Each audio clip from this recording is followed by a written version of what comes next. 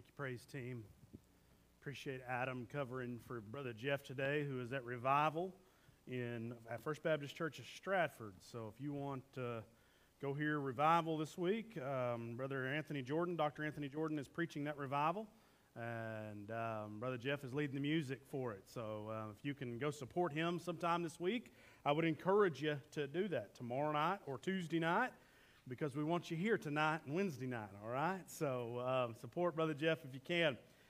I'm thankful, though, for God using people in our church and them being willing to step up whenever we need them to. So appreciate that, Brother Adam, and how you have led us to the throne. If you've got your copy of God's Word, open to Romans chapter 5 this morning. Romans chapter 5, as we continue our cross-examination series. John Piper, in his book, Don't Waste Your Life, he said, "Life is wasted if we do not grasp the glory of the cross, if we don't cherish it for the treasure that it is, and cleave to it at the highest price of every pleasure and the deepest comfort in every pain. What once was foolishness to us, a crucified God, must become our wisdom and our power and our only boast in the world." Friends, the cross is important. As I told you last week, we're going to spend the next couple of weeks talking about the cross, just going back to the old rugged cross. Last week we talked about the wonderful cross and what it means for us. And today we're going to look at the magnitude of the cross out of Romans chapter 5, a passage of Scripture that contains one verse that we will know from the Romans road of salvation. But I want you to know the context of that one verse shows us the magnitude of the price that God was willing to pay for you and for me to have a relationship with Him. Romans chapter 5 this morning. If you're able, if you'll stand with me out of the respect of the reading of God's Word. We'll read verses 6 through 11 this morning. "For while we were still weak, at the right time, Christ died for the ungodly. For one will scarcely die for a righteous person, though perhaps for a good person one would dare even to die. But God shows His love for us, that while we were still sinners, Christ died for us. Since, therefore, we have now been justified by His blood, much more shall we be saved by Him from the wrath of God. For while we were enemies, we were reconciled to God by the death of His Son. Much more, now that we are reconciled, shall we be saved by His life." And verse 11 says, "More than that, we also rejoice in God through our Lord Jesus Christ, through whom we have now received reconciliation." Let's pray. Father, I come now knowing that if the next few moments are going to be my words, there's not any power in that. But Lord, if you'll move me out of the way and you'll just come speak, I have no doubt lives will be changed today. Hearts will be made new. Holy God, I ask that you would come and work in my life and each of my brothers and sisters that are here this morning. Draw our attention and our affection to you over the next few moments. It's in your Son's name. Amen. You may be seated. As we take a look at these few verses this morning, as we look at the cross, we examine the cross and the price that was paid. If you're following along in your bulletin or you're taking notes, I want us to look back at verses 6 and 7 and see the magnitude of the cross begins with the moment of the cross. The moment of the cross. The ESV says here in verse 6, "For while we were still weak, at the right time." Some of your translations will say, "in due time." Can I tell you this morning that when God sent Jesus Christ to the earth, it was the perfect time. We serve a God who is always on time. He's never late. He's never early. He's always on time. Have you ever missed an appointment? Have you ever been late to work? Y'all are never late to school, are you? No, I didn't think so. Maybe you've had those mornings where you're up early, you're doing things. I get up at 5 o'clock usually, so this morning, 4:45, I'm awake, wide awake, just can't, I just hop up, I'm ready. Things are rolling, we're moving, and along in the morning, sometimes you have things that happen. If you have kids at home, kids happen, they wake up, and they're not moving in the correct way. And maybe you're running behind, you're late for school, you're late for that appointment, you're late for work. We're so used to being late that I think sometimes we attribute that same thing to God. When God doesn't show up on our timetable, when God doesn't show up when we want Him to, we think He is late. But let me tell you, friends, God is never late. Reminds me of a gentleman by the name of Terry who was never on time for anything. Oh, Terry, he was late to the Never Late Baptist Church. Every Sunday, Terry arrived at church, and he arrived during the service right after the offering. He could never make it there at the beginning of the service. When he sang in the choir, he never knew the songs because old Terry, he would show up at choir practice about the time the closing prayer would happen. He almost missed his wedding, but he arrived just in time to say, "I do." He missed his daughter's school play, but he caught her bow in act number 2. Old Terry was late his whole life. While most people were sad to hear the thought that he had passed away, many of them commented, finally, he'll make it to church on time. Well, on the day of his funeral, on the way from the funeral home to the church, the hearse took a wrong turn. After the family had filed in, then came Terry's casket at the end of the line, and he was late for his own funeral. Friends, can I tell you, we kind of chuckle at that. We think it's you always know those people who are going to be late. One of my previous churches, it didn't matter. This one family would walk in at 11:25 every week. Didn't matter. And they were a big family, and they would walk all the way down. They had their seat, like many of you all. You're not going to sit anywhere else but your seat. Amen. Are you with me this morning? Have I lost you? All right. And they would come in 11. I thought, man, just wake up 25 minutes earlier. That's all you got to do. Just plan. We're going to leave. I'm going to set my clock. They never, ever, ever did. They were always late. But friends, I want to tell you today, God is never late. He was on time here with the Son of God. And as I began thinking about this, how important, and it's easy to just walk over this passage, walk over that idea and say, okay, what's the big deal about Him being right on time? At just the right time, He sent Jesus to die. We need to understand that God is always on time in our situations. I got to thinking back through the Old Testament. He was on time for Noah.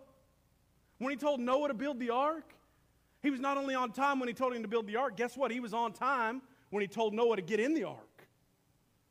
He was on time when Moses led the Israelites out of Egypt, and the Egyptian army was chasing after them and about to pummel them. He was on time when He split the sea. He was on time for Shadrach, Meshach, and Abednego when He showed up in the furnace. 1 second later, and they would have burned up. He was on time with Elijah on Mount Carmel. He was on time when David fought Goliath. He was on time for Jonah when that big old fish, it was time for him to expel Jonah. He was on time for Daniel in the lion's den.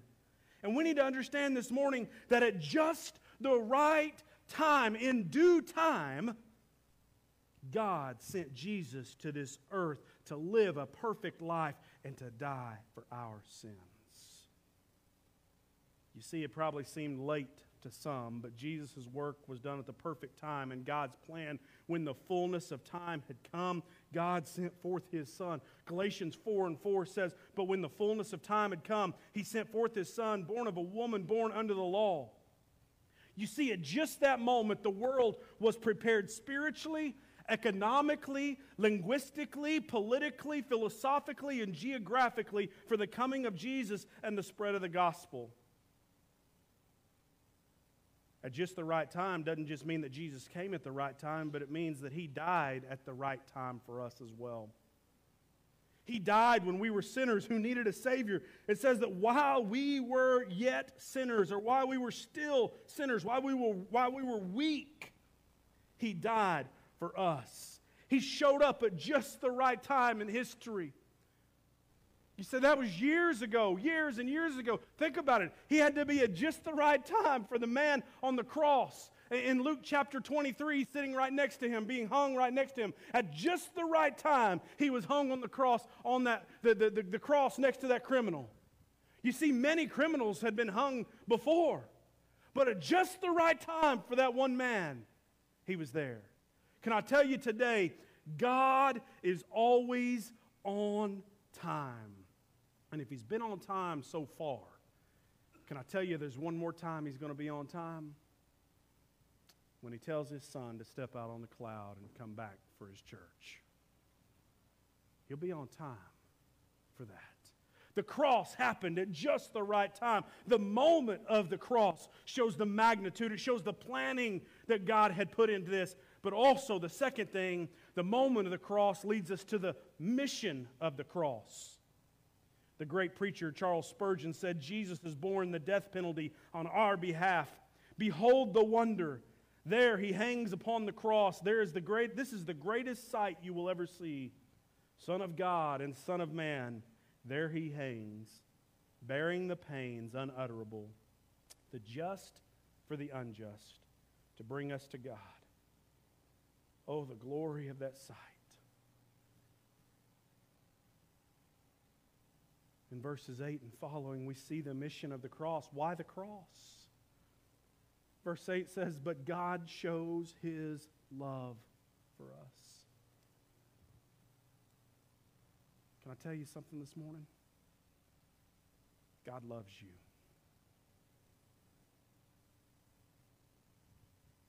God loves you. Oh, we know the verse, John 3:16, for God so loved the world. And I think sometimes we take that and we make it so big. Yes, God loves the world. But can I just tell you this morning that God loves the world corporately, yes, but God loves you individually. The mission of the cross was for God to show His love for us. 1 John 3:16 says, by this we know love, that He laid down His life for us. We ought to lay down our lives for our brothers. The first part of the mission of the cross is to show God's love, but that's not the only part of the mission. Can I tell you what? That God showing His love leads us to the second part of that mission, and that's I'm going to give you a big churchy word this morning. For our justification. Our justification. You see, He goes on here in verse 9. It says, since therefore we have now been justified by His blood. Can I tell you this morning? That without the blood of Christ we have no justification. Justification is simply God's act of removing the guilt and penalty of sin while at the same time making a sinner righteous through Christ's atoning sacrifice. Let me say that again. It's a big word, but I think we need to understand that justification is simply God's act of removing the guilt and the penalty of sin, while at the same time making us righteous through the atoning blood of Jesus Christ.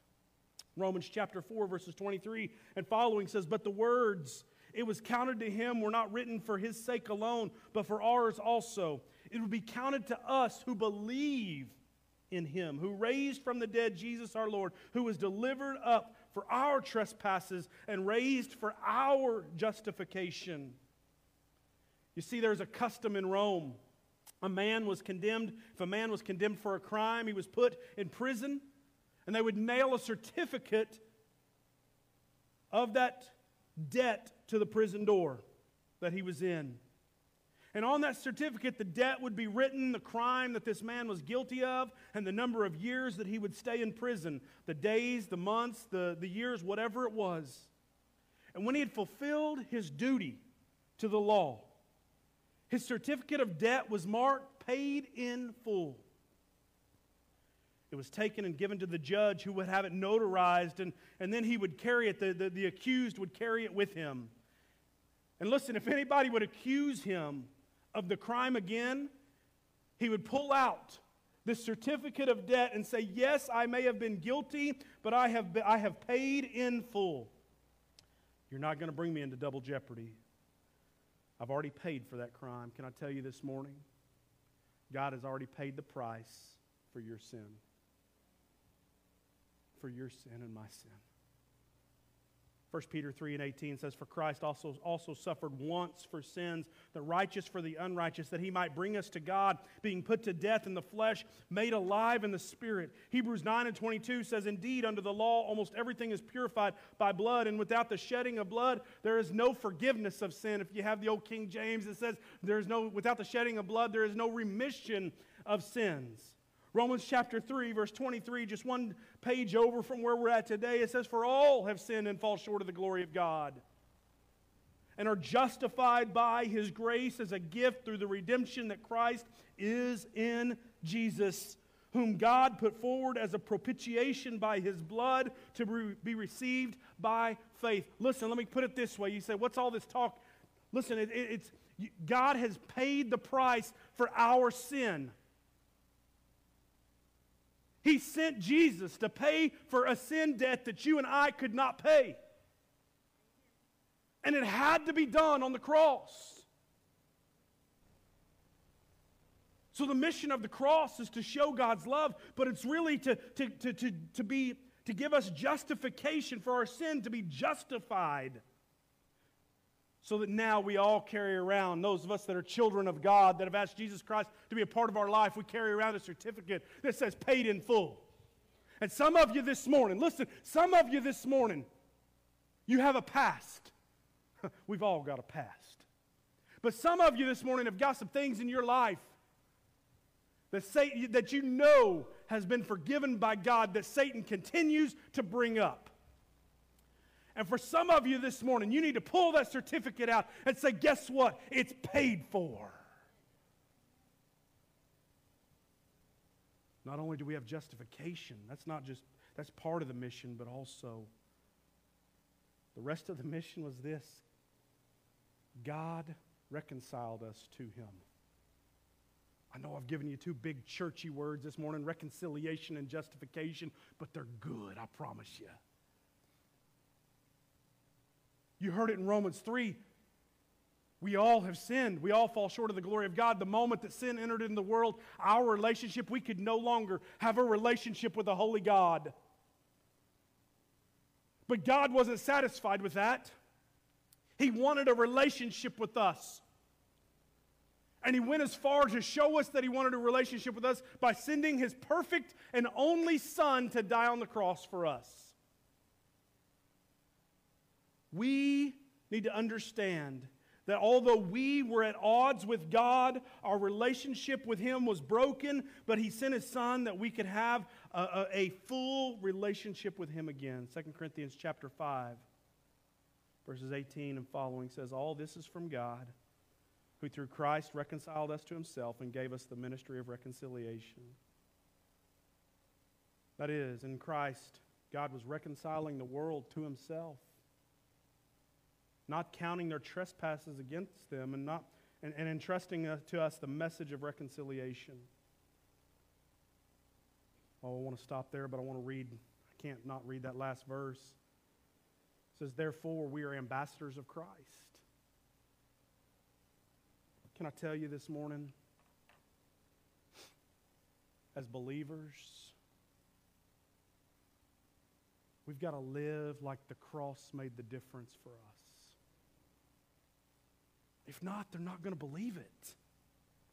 We just heard a song about Him being our victory. We sang songs this morning about God breaking the chains, but it all started at the cross. We started this morning with the hymn, at the cross, I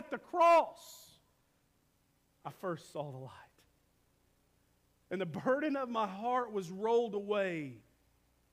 You see, at the cross was where our chains were broken.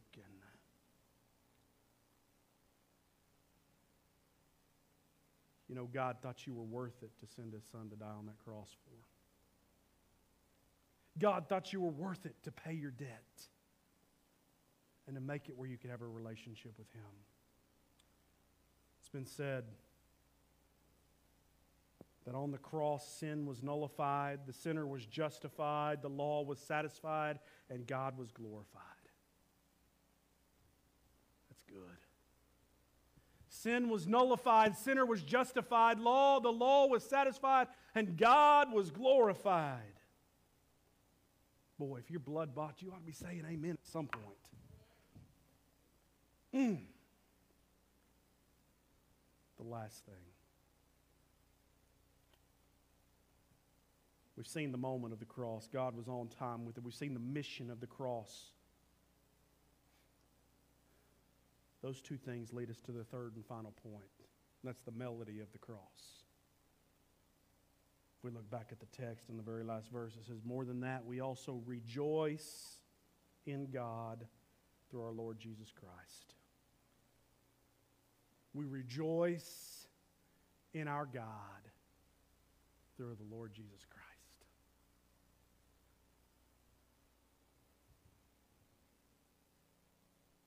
Because God showed His love for me.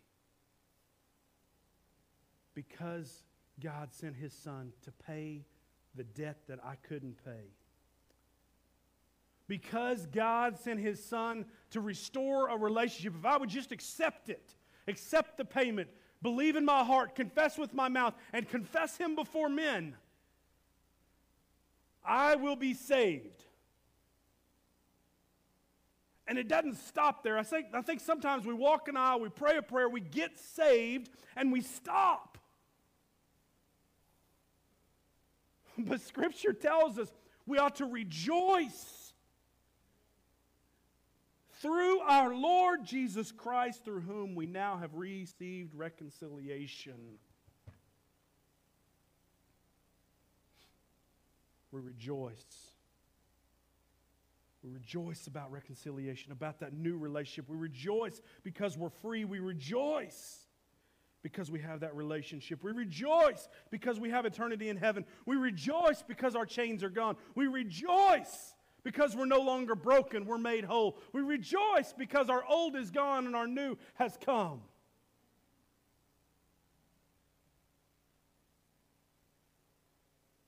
There's a song, and I'll close with this.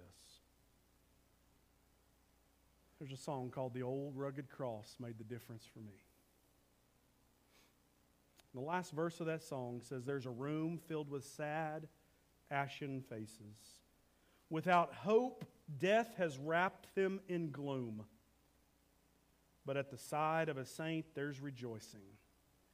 For life can't be sealed in a tomb. The old rugged cross made the difference. In a life bound for heartache and defeat, I will praise Him forever and ever, for the cross made the difference for me.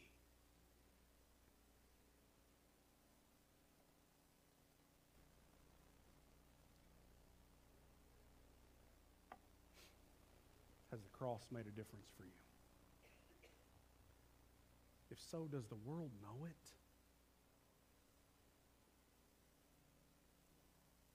Does your life show it?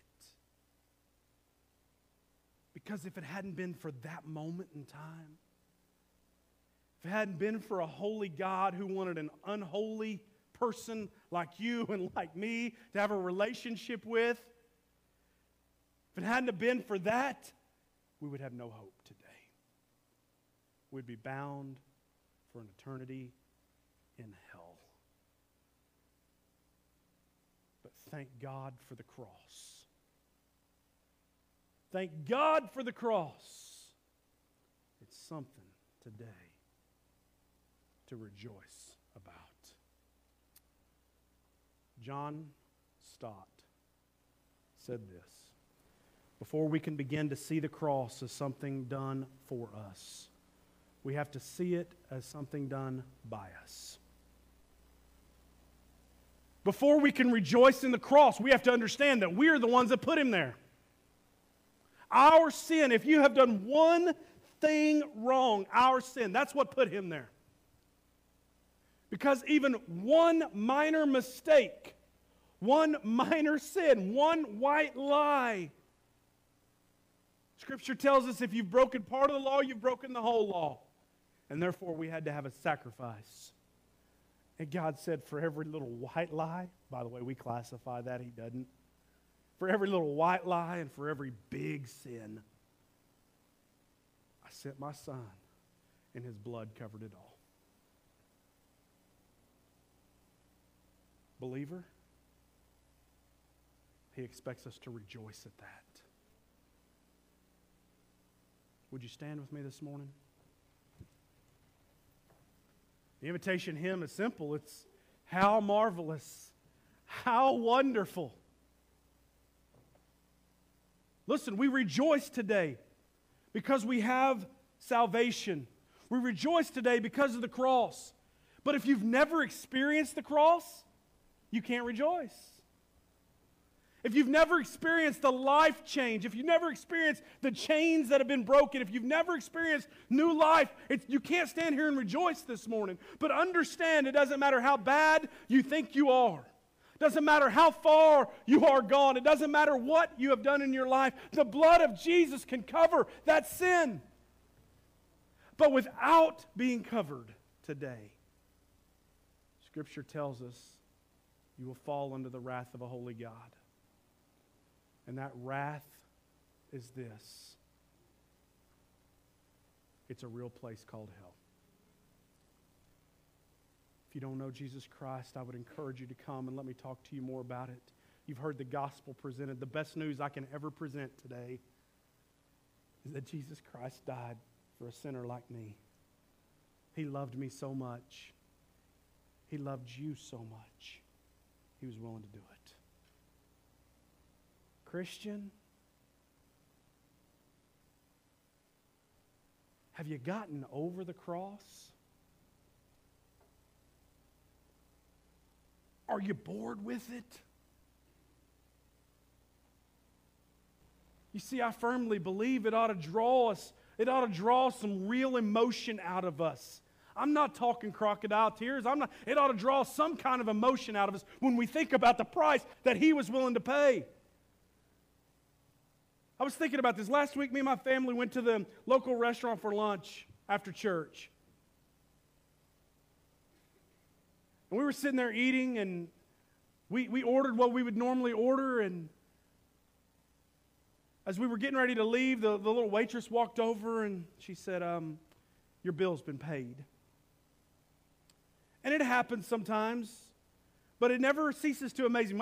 Our family, our reaction is always the same. Who would pay for our meal? We're just nobody. The little waitress said, I can't tell you. I promised I wouldn't tell. It humbles us. If somebody paying for my lunch humbles me,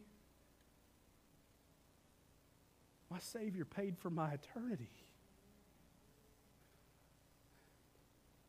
How much more should that humble us? I don't know what God wants from you this morning. You do. I just ask that you'd respond according to him.